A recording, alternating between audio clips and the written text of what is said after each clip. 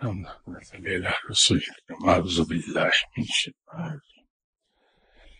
اللہ الرحمن. السلام علیکم خواتین و حضرات. معاف کیجیے گا میں آج معمول سے زیادہ لیٹ ہو گیا، لیکن اب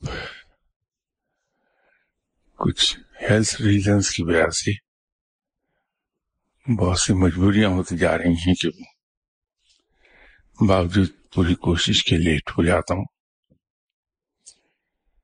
میرے خیال میں اس کوتاہی کے لیے اجازت ہی دے دیں.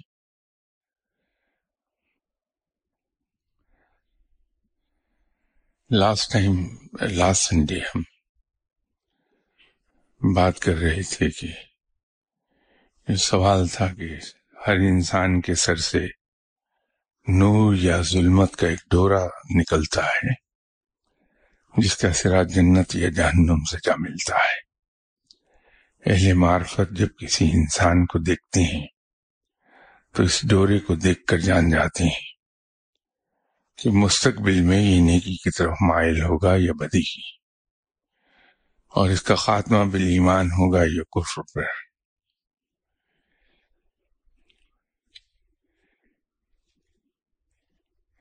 اس میں یہ بات درست ہے کہ ہر انسان کے سر سے نور یا ظلمت کا اندازہ اہل نظر کو ہو جاتا ہے، لیکن یہ کہنا درست نہیں ہے کہ انسان کے انجام کا پتہ ہوتا ہے کہ یہ جہنم میں جائے گا یا جنت میں جائے گا. یہ قطعی طور پر کسی کو بھی اندازہ نہیں ہوتا، ماسوائے پیغمبروں کے جن کو اللہ تعالی یہ علم عطا کر دیتا ہے یا یہ بتا دیتا ہے کہ تمہارے ساتھیوں میں سے کون کون سا جنتی ہے. کیونکہ اگر یہ بات درست ہو کہ انسان کے سر سے ڈورا، میں جان بوجھ کے لفظ استعمال نہیں کر رہا کیونکہ اس کا نام ڈورا ہے نہیں، اس کے ڈانڈے جا کے جنت یا جہنم سے ملتے ہیں، اور اس سے اہل نظر یہ جان لیتے ہیں کہ کون آدمی جنتی ہے کون جہنمی ہے. تو پھر توبہ کے دروازے جو انسان پر ہر وقت کھلے ہیں اس کے کیا معنی ہیں؟ رب تعالیٰ کی رحمتیں جو بے پایہ ہیں کہ وہ ایک طوائف کو کتے کو پانی پلانے پر بخش دیتا ہے اور وہ جنت میں چلی جاتی ہے، تو اس کے کیا معنی ہوں گے؟ پھر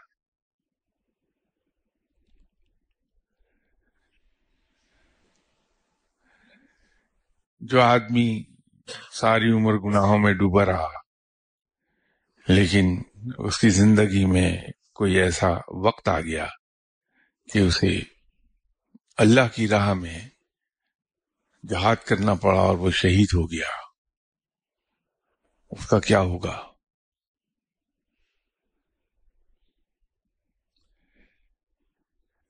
یہ بات درست نہیں ہے.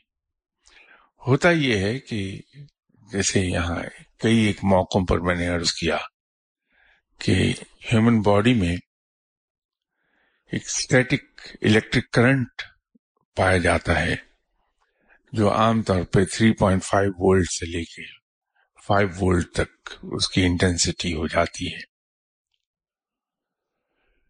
جب ہم کوئی ذکر کرتے ہیں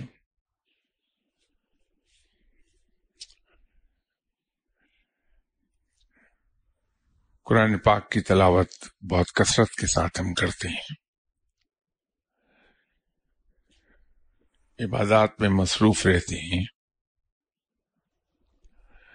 تو ہمارے خیالات پاکیزہ ہوتے ہیں.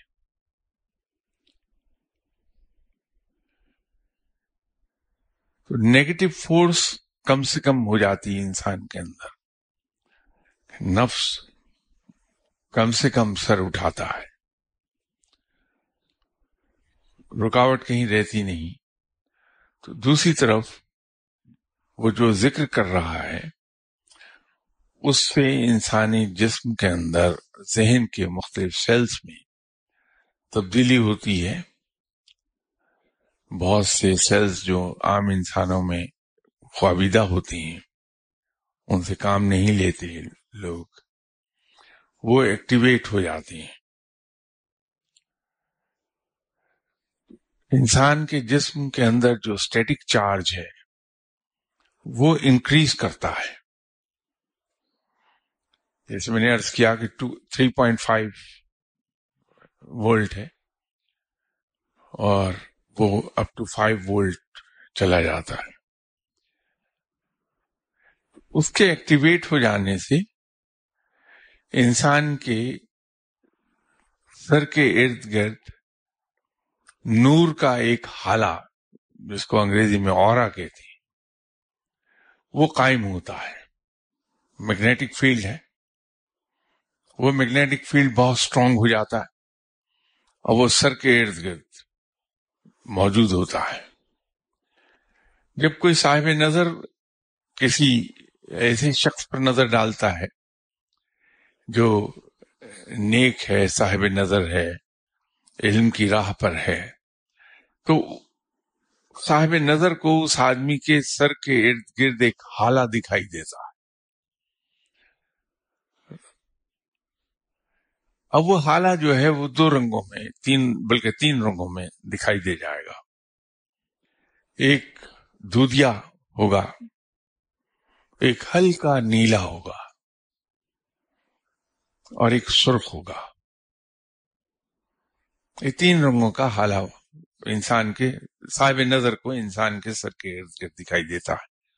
اس کو چونکہ ہمارے یہاں اس راہ پر چلنے والے لوگ دنیاوی تعلیم سے ذرا دور ہوتے ہیں جنرلی، تو اس کو ڈورا وہ کہہ دیا، چونکہ ہوتا تو رنگ ہے، اس کو ڈورے کا انہوں نے نام دے دیا. وہ اورا ہے، اردو میں حالہ کہتے ہیں، انگریزی میں اسے اورا کہتے ہیں.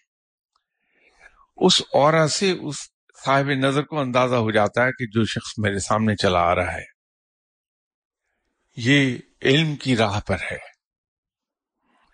اب یہ جو رنگ ہیں یہ در حقیقت پیدا ہوتے ہیں کہ کچھ لوگ ہیں جو عشق رسول صلی اللہ علیہ وسلم میں ڈوبے ہوئے ہوتے ہیں اور ان کی تمام تر توجہ سنت اور حدیث پر رہتی ہے اور اس کو وہ فالو کرتے ہیں کہ رب تک جا پہنچے. ان کے یہاں یہ عام طور پر دودھیا اورا ملے گا. کچھ لوگ ہیں جو اللہ کے عشق میں ڈوبے ہوتے ہیں. آپ صلی اللہ علیہ وسلم سے پیار کیے بغیر تو کہیں بھی نہیں جا سکتا انسان. تو وہ عشق رسول اور عشق رب میں مبتلا ہوئے ہوتے ہیں. ان کے سر کے ارد گرد بالکل ہلکا لائٹ بلو لیکن انتہائی چمکدار وہ اورا دکھائی دے گا. کچھ لوگوں کا آپ نے سنا ہوگا کہ فلاں ولی اللہ بڑا جلالی ہے، جیسے جلال میں سب سے زیادہ جناب سرکار سید علاؤالدین علی احمد صابر صاحب تھے. وہاں سرخ اورا ملے گا. تو یہ اورا، لیکن یہ پیدا اس وقت ہوتا ہے جب انسان بہت اگلی منزلوں پر چلا جائے. یہ اتنی آسانی سے حاصل نہیں ہوتا.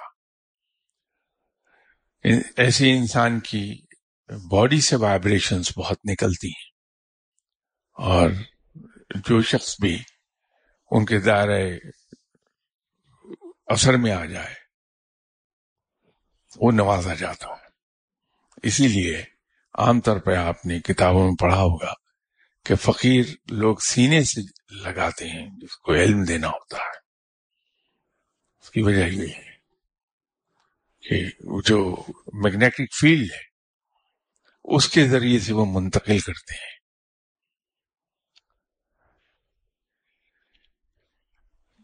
اس سوال کا اتنا حصہ بالکل درست ہے، لیکن ڈورا مت کہیے وہ حالہ ہے یا انگریزی میں اورا ہے. وہ تو چونکہ اس کو تھکنس زیادہ نہیں ہوتی، اس کا ڈائمیٹر کم ہوتا ہے، تو وہ ڈورا اس کو کہہ دیا گیا.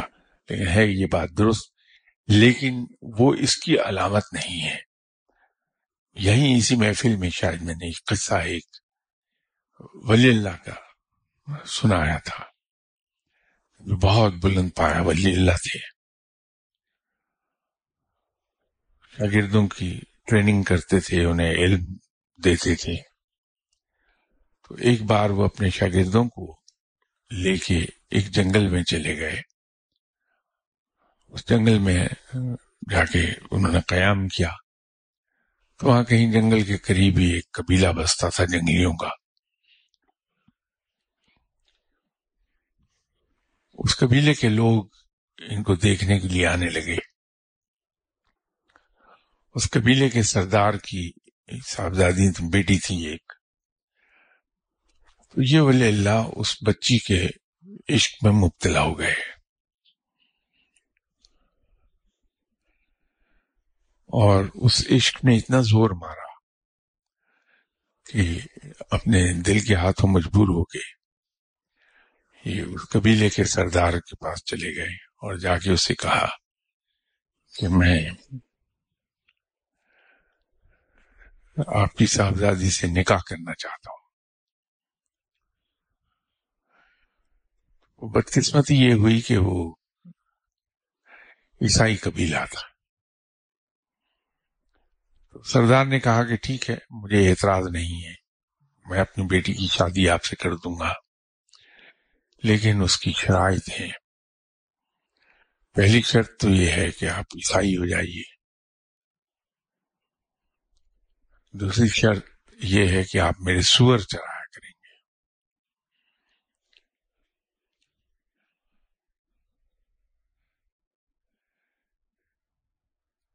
یہ کچھ اس طرح سے نفس نے ان کے آنکھوں پر پٹی باندھی تھی کہ باوجود اتنا بلند پایا ولی اللہ ہونے کے یہ دونوں شرائط مان گئے.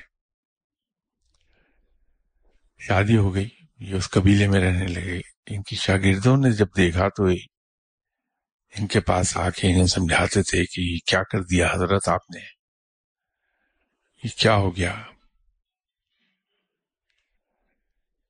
تو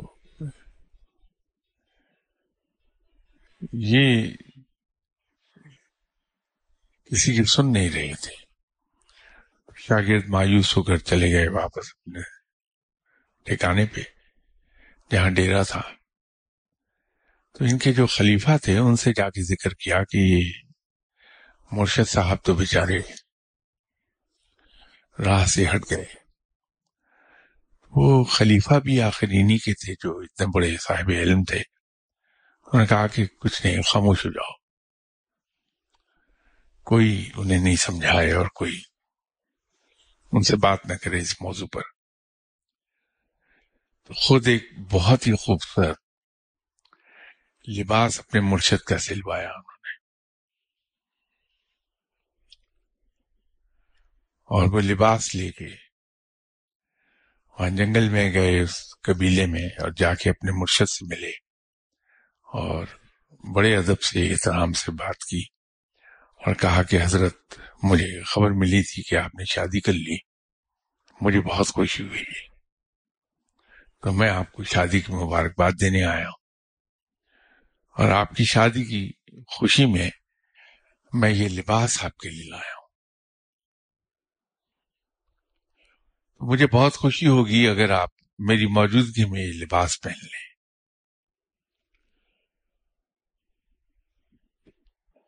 ان کے مرشد تو یہ کیے ہوئے تھے کہ ان کے خلیفہ بھی لوگوں کی طرح لان دان کریں گے، سمجھائیں گے، انہیں کنڈیم کریں گے کہ یہ کیا کیا.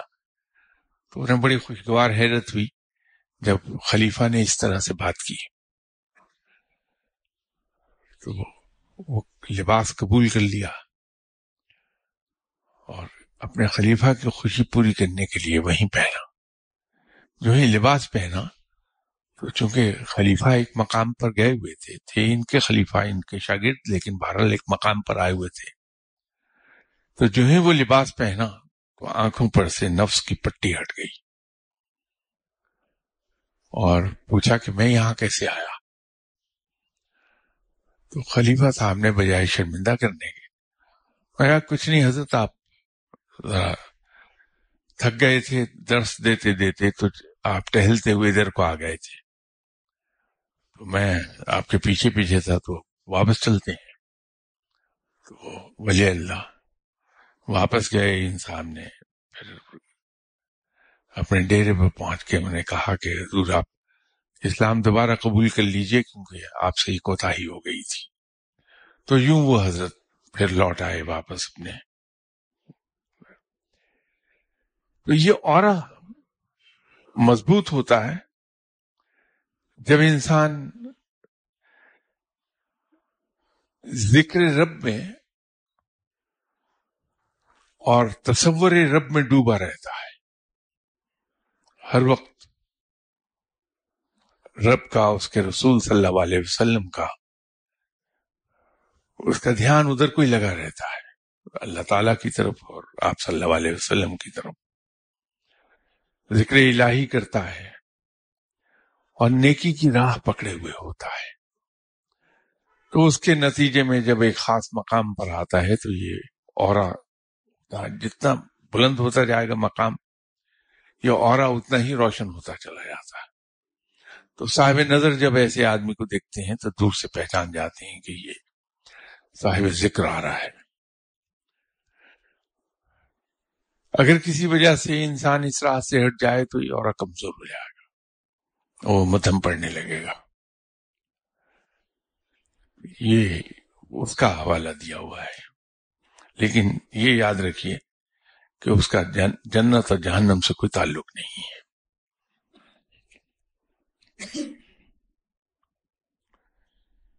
انہی صاحب کا اگلا سوال یہ ہے کہ کیا وجہ ہے کہ کسی بزرگ کے سامنے اپنی حاجت کی تکمیل کے لیے اصرار کیا جائے تو بعض اوقات وہ حاجت پوری نہیں ہوتی. اس سوال میں ایک لفظ کو میں تبدیل اگر کر دوں کہ بعض اوقات نہیں، ہمیشہ پوری نہیں ہوتی.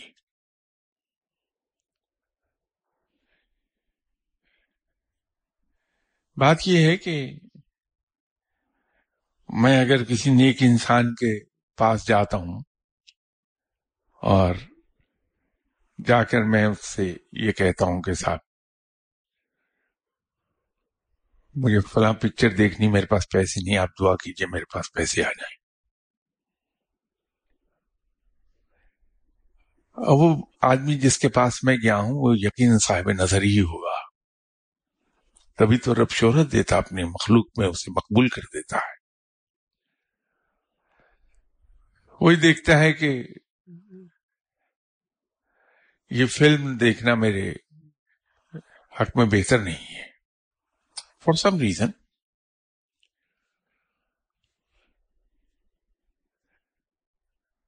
تو وہ مجھے ٹال دیں گے یہ کہہ کے اچھا ٹھیک ہے کر دوں گا دعا جاؤ. یا اگر انہوں نے دیکھا کہ اس کی، ویسے میرے بارے میں تو یہ گمان کسی کو بھی نہیں ہوگا کہ اس بندے کی جو مجھ سے فلم کے پیسوں کی دعا کرا رہا ہے، اس کی راہ تو نیکی کی ہے، تو یہ ادھر کو کدھر کو جانے لگا. تو وہ ٹال دیں گے مجھے.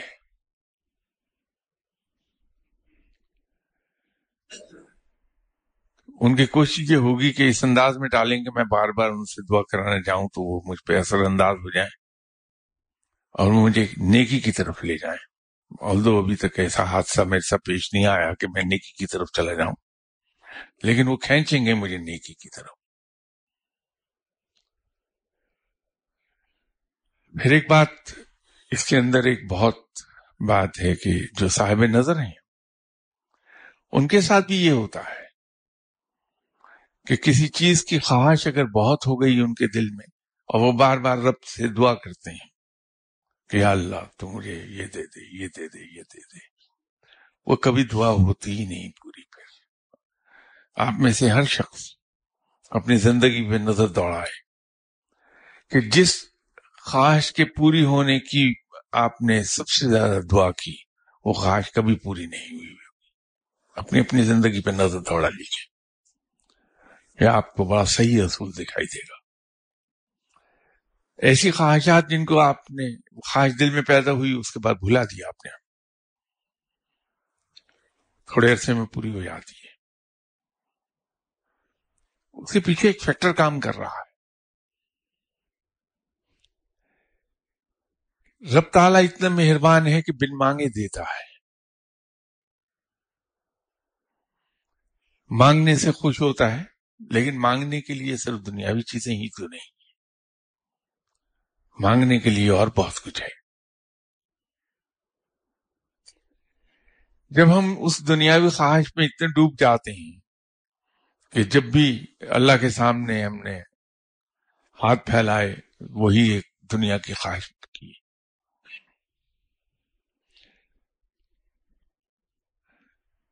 تو رب تو دنیا کی محبت سے دور لے جانا چاہتا ہے ہمیں۔ قرآن اترا ہی اسی لیے ہے۔ آپ پورے قرآن کو پڑھیے، اس کی تفسیر کو پڑھیے، اس کے بعد اس تفسیر کو مختصر کرتے چاہیے، کنسائزڈ، اینڈ پر ایک جملہ نکل آئے گا، یہ دنیا بیکار ہے، آخرت ہی سب کچھ ہے، ایک جملہ نکلتا ہے۔ وہ اور بات ہے کہ یہ دنیا اس لیے آخرت سے کہیں زیادہ اہم ہے کہ آخرت کا دار و مدار یہاں اس دنیا کے اعمال پر ہے، اس لیے یہ بہت اہم ہے۔ تو رب ہمیں دنیا سے دور رکھنا چاہتا ہے، تو وہ نہیں چاہتا کہ ہم نفس کے غلام ہو جائیں اور راہ کھوٹی ہو جائے ہماری۔ ایک ریزن یہ ہے۔ دوسرا ریزن میرا گمان ہے، اس کے اوپر میں یقین سے نہیں کہہ سکتا، لیکن میرا ذاتی خیال یہ ہے تجربات کے بعد کہ رب تعالی اپنے وعدے کا بڑا سچا ہے۔ اس کا وعدہ یہ ہے کہ مجھ سے مانگو میں دوں گا۔ جب ہم ان سے مانگتے ہیں اور پھر اس کو بار بار ہم ریمائنڈر بھیجنا شروع کر دیتے ہیں تو شاید پھر وہاں یہ بات ہوتی ہے کہ کیا مجھ پر یقین نہیں کہ تم نے ایک بار مانگا میں دے دوں گا تمہیں؟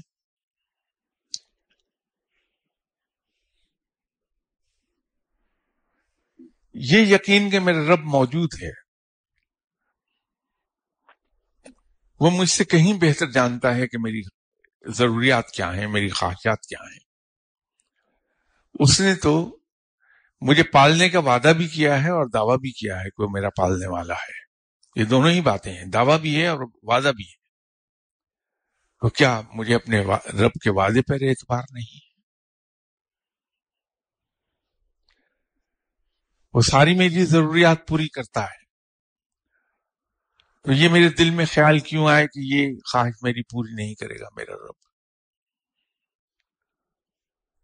ضرور پوری کرتا ہے، اس میں کوئی شک نہیں۔ تو اسی طرح فقیر کے پاس جب ہم جاتے ہیں تو فقیر تو آپ کو لے جائے گا رب کی راہ پر، اس لیے کہ اس کی اپنی راہ کی ہے۔ اس کو وہ حدیث یاد رہتی ہے کہ دوسرے کے لیے بھی وہی پسند کرو جو خود اپنے لیے پسند کرتے ہو۔ تو اس کو تو اپنے لیے پسند ہے رب کی راہ، تو آپ کو نفس کی راہ پر کیسے چلنے دے گا؟ وہ آپ کو رب کی طرف دھکیلے گا۔ اس لیے وہاں جب ہم اپنی دنیاوی خواہشات لے کے جاتے ہیں اور بار بار جاتے ہیں تو ایک قربت کا تعلق پیدا ہوتا ہے، ایک تعلق پیدا ہونے لگتا ہے۔ جہاں وہ تعلق پیدا ہوا سمجھیے آپ گھاٹے میں گئے، اس لیے کہ پھر آپ کو دنیا کی طرف جانے نہیں دے گا، وہ آپ کو رب کی طرف دھکیلے گا پکڑ کے۔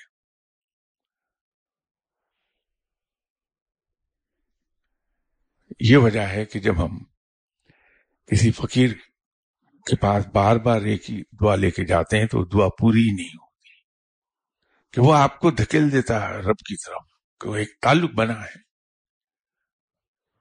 پہلی بار جو اس کے پاس آیا، جو دعا کرنے کا اس نے کہا، اس نے دعا کر دی اور جان چھڑا لی اپنی کہ جاؤ دوبارہ نہ آنا ادھر.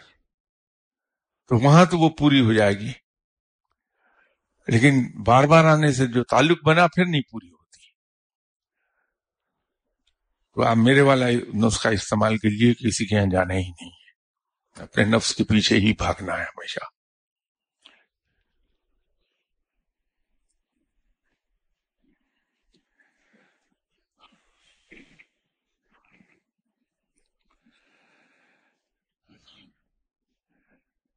یہ ایک اور سوال ہے کہ کیا کوئی ولی اللہ جب غوث زمانہ کی مجلس میں حاضر ہوتا ہے تو اس وقت وہ اپنے گھر یا شہر میں بھی موجود ہوتا ہے؟ یہی ایسا ہی ہے کہ جب وہ ڈیوٹی پر ہوتا ہے تو روحانی طور پر وہاں جاتا ہے، جسم اس کا اپنے ہی گھر میں شہر میں موجود ہوتا ہے. یہ بالکل ایسا ہے کہ بہت سے بزرگوں کے بارے میں لوگ آج بھی یہ آپ کو گواہی دے دیں گے کہ ہم نے انہیں عمرہ کرتے ہوئے دیکھا یا ہم نے ان کے ساتھ عمرہ کیا ہے، جبکہ وہ بیٹھے ہوں گے لاہور میں، پنڈی میں، اسلام آباد میں. لوگ آپ سے کہہ دیں گے کہ ہم نے حج ان کے ساتھ کیا، جبکہ وہ گئے ہی نہیں ہوتے حج پہ. تو یہ ان لوگوں کے لیے ممکن ہے.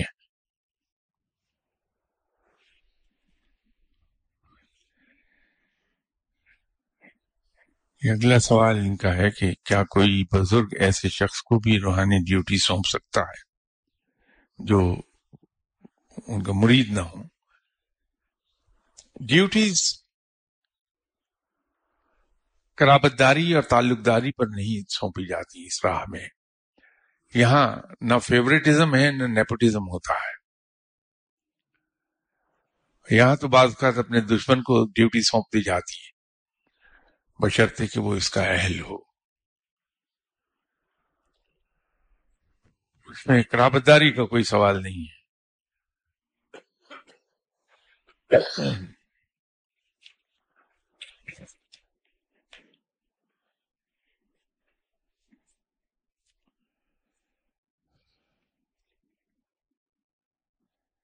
یہ اگلا ان کا سوال ہے کہ غوث زمانہ کی محفل میں کیا مجذوبین بھی شامل ہوتے ہیں؟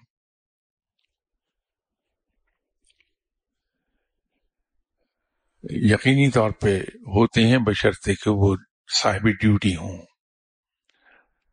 جس طرح یہ ضروری نہیں ہے کہ ہر ولی اللہ صاحب ڈیوٹی ہو، اسی طرح ہر مجذوب صاحب ڈیوٹی نہیں ہوتا.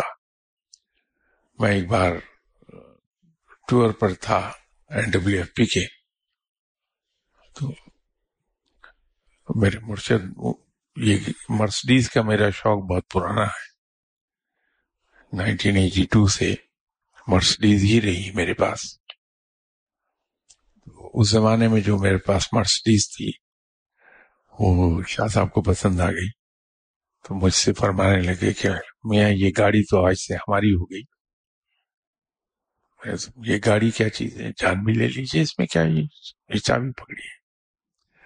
فرمانے لگے نہیں، چابی اپنے پاس رکھو، میں تو شوفر ڈریون گاڑی کا آتی ہوں. تو ہم نے کہا صبح سے ڈرائیور بھی آ جائے گا آپ کے پاس. بولے نہیں، وہ میں ان پڑھ ڈرائیور نہیں رکھتا، میں فورن کوالیفائڈ ڈرائیور رکھتا ہوں. تو میں ایک دم سے سمجھ گیا کیا کہا انہوں نے. تو میں نے کہا جناب ابھی سے اسی لمحے سے آپ کو فورن کوالیفائڈ ڈرائیور مل گیا. تو اس کے بعد سے جب کبھی میں بائی روڈ ٹور پہ جا رہا ہوتا تھا تو تشریف رکھتے تھے میرے ساتھ. تو پشاور میں گیا، کہنے لگے چلو میں چلتا ہوں پہلے. وہاں سے ہم مردان ایک کام کے لیے آ گئے. مردان میں غالباً گاڑی پارک کر رہا تھا، میں سرفراز گنج کے نام سے وہاں ایک جگہ تھی، وہاں تو مجھے کہنے لگے دیکھو ابھی یہاں ایک جو یہاں کا حاکم ہے وہ مجھے سلام کرنے آئے گا. تو اب مجھے شوق ہوا کہ میں ذرا صاحب ڈیوٹی تو دیکھوں کون ہے. تو ہم جہاں بیٹھے تھے وہیں سے انہوں نے اشارہ کیا کہ وہ آیا ہے. تو سڑک کے پار فٹ پاتھ پر دوسری طرف ایک جوان سا مجذوب تھا، وہ آیا جہاں ہم بیٹھے تھے اس کے بالکل بالمقابل. ایک لمحے کو رکا، ادھر دیکھا اور چلا گیا. تو وہ پتہ چلا کہ وہ ڈیوٹی پر تھا لیکن مجذوب تھا. تو اگر مجذوب ڈیوٹی پر ہے تو پھر تو وہ ضرور اس محفل میں بیٹھے گا، اور اگر صاحب ڈیوٹی نہیں ہے تو نہیں بیٹھے گا. یہ بات میں آپ کو صرف امپریس کرنے کے لیے کہہ رہا ہوں. اس کا صحیح جواب وہ دے گا جو کبھی غوث زمانہ کی محفل کے قریب سے گزرا ہو. میں تو بھائی مجھ سے تو گناہوں کی باتیں کر لیجئے، وہ میں بتا سکتا ہوں یقین کے ساتھ کہ میری رائے وہ ہے. تو یہ بس ایسے ہی آپ کو ٹالنے کو بتا دیا.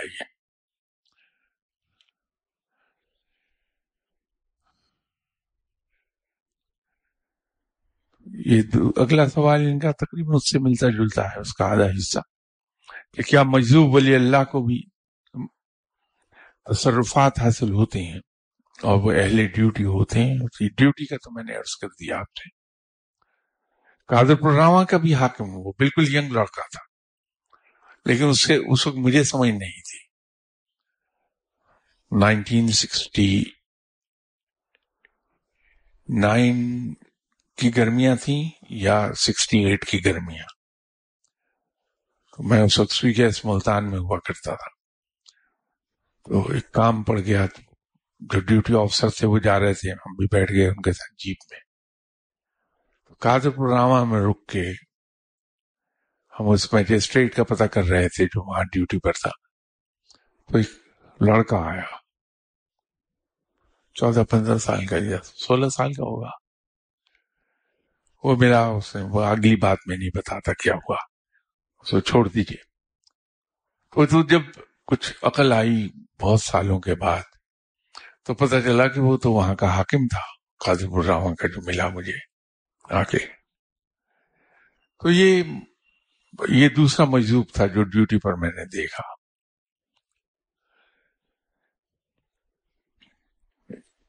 وہ ڈیوٹی پر تو ہوتے ہیں، اور مجذوب کے تصرفات کا کیا کہنا ہے؟ مجذوب تو اپنے ہوش و حواس کھو بیٹھا ہے عشق الہی میں، وہ تو ڈوبا ہوا ہے عشق الہی میں. تو وہ تو خود مجسم تصرفات ہے. تصرفات کے حاصل ہونے کی بات کیا ہے؟ وہ جو زبان سے نکال دے گا وہ امر ہو گیا. اسی لیے منع کیا جاتا ہے کہ مجذوب کے قریب مت جاؤ، اس سے دور رہو، کیونکہ وہ تو مجذوب ہے، ہوش و حواس سے آری ہے، کیا معلوم کب کیا کہہ دے. تو اس لیے جو صاحب سلوک لوگ ہیں، صاحب علم لوگ ہیں، وہ منع کرتے ہیں کہ مجذوب سے دور رہیں.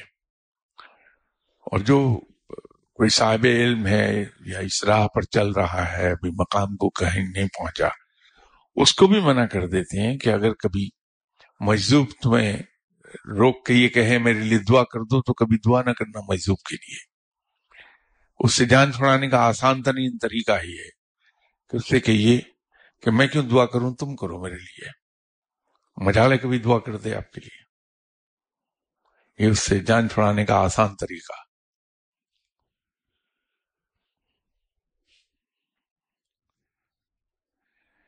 یہ جن صاحب نے بھی سوال لکھا، بڑے سمجھدار آدمی ہے. اگلا سوال ان کا، فاسق و فاجر کسے کہتے ہیں؟ بھائی اس کی تعریف کیا بیان کروں، آپ کے سامنے بیٹھا ہوں جو بول رہا ہوں، فاسق و فاجر ہی تو ہوں اور کیا ہوں.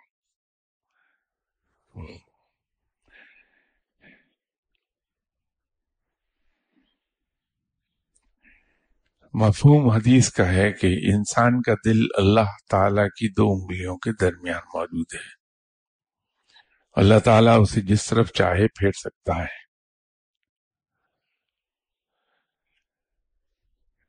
بات یہ ہے کہ اس کو آسان لفظوں میں ہم کہہ دیں کہ اللہ جس کو چاہتا ہے نیکی کی توفیق عطا کر دیتا ہے.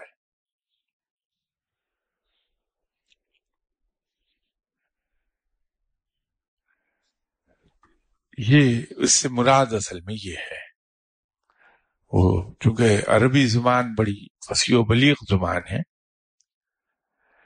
اس میں ایک ہی بات کو کہنے کے درجنوں طریقے ہوتے ہیں، اور عرب کی فصاحت و بلاغت تو آج بھی مشہور ہے.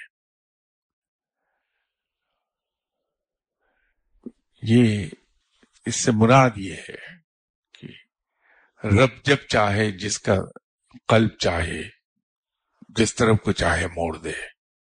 یہ ہے.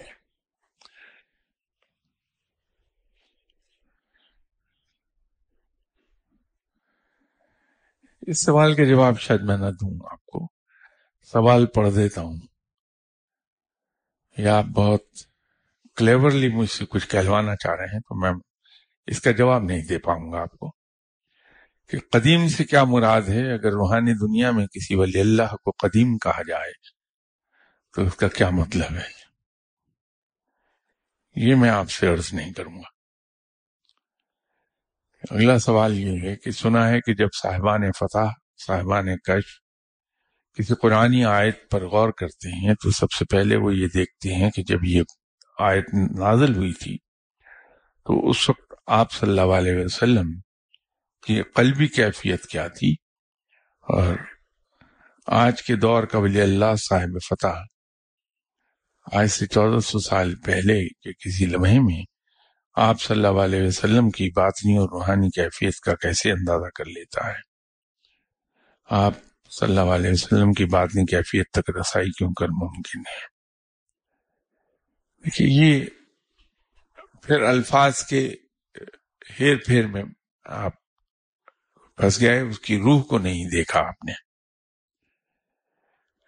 اس چیز سے ایک بات تو میں عرض کر دوں کہ آپ صلی اللہ علیہ وسلم کی قلبی کیفیت پر نظر ڈالنا کسی کے لیے ممکن نہیں ہے. اس کی وجہ یہ ہے کہ وہاں صرف نور کا سمندر بہ رہا ہے. آپ صلی اللہ علیہ وسلم کی قلبی کیفیت پر نظر کوئی ولی اللہ ڈالنے کی سکت نہیں رکھتا ہے، اس کا سہار نہیں ہے. وہ علم نور کا ایسا سمندر ہے وہ کہ جس پر نظر ڈالنے کے بعد کوئی ہوش و حواس میں رہ نہیں پائے گا. تو آپ صلی اللہ علیہ وسلم کی قلبی باطنی کیفیت پر تو نظر نہیں ڈالتا، لیکن وہ دیکھتا ضرور ہے کہ انوائرمنٹ کیا تھا، کن حالات میں یہ آیت نازل کی گئی ہے. ان حالات کے کانٹیکسٹ میں اس کو آیت کو پڑھ کے پھر اس کی تفسیر بیان کرے گا. اسی لیے کسی بھی فقیر کی بیان کردہ تفسیر عام طور پہ آپ کے لیے، کسی بھی انسان کے لیے سوچ کے نئے راستے کھول دیتی ہے.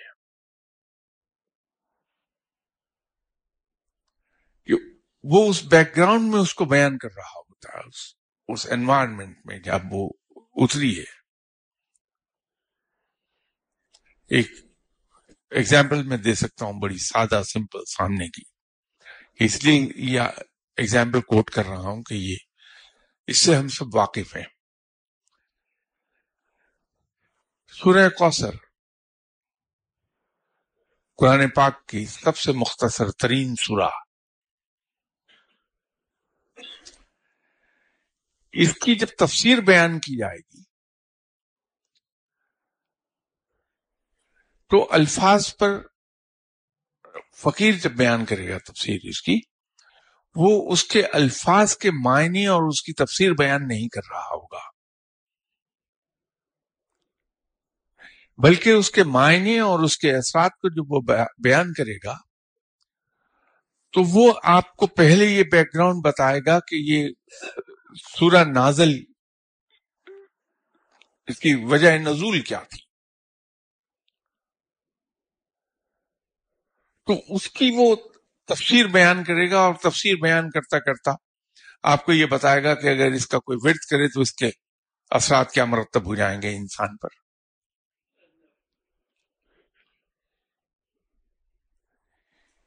اس لیے جب آپ اولیاء کرام کے پاس جاتے ہیں اور ان کو آپ یہ کہیں کہ میں ڈپریشن کا مریض ہوں اور ڈپریشن کی بہت گولیاں کھاتا ہوں، تو آپ سے وہ کہہ دے گا کہ سورہ کوثر پڑھا کرو. صرف یہ ہے کہ اس سے پہلے وہ آپ کے حالات کو دیکھ لے گا کہ آپ کے ڈپریشن کا ریزن کیا بنا ہے، تو آپ کو وہی کہہ دے گا کہ اس کو صبح شام 101 مرتبہ پڑھو. اور الحمدللہ 95% کیسز میں ڈپریشن ختم ہو جاتا ہے انسان کا. تو فقیر کی تفسیر بیان کرنے کا مطلب کا انداز کچھ اور ہوتا ہے، اس کا معیار کچھ اور ہوتا ہے، اس کا تفسیر بیان کرنے کا مقام کچھ اور ہوتا ہے. اس لیے جب آپ کسی فقیر کی زبان سے قرآن پاک کی تفسیر سنتے ہیں تو بہت سی نئی باتیں آپ کے علم میں آنے لگتی ہیں کہ وہ تمام بیک گراؤنڈ پر نظر ڈال کے پھر اس کے تفسیر کو بیان کرتا ہے.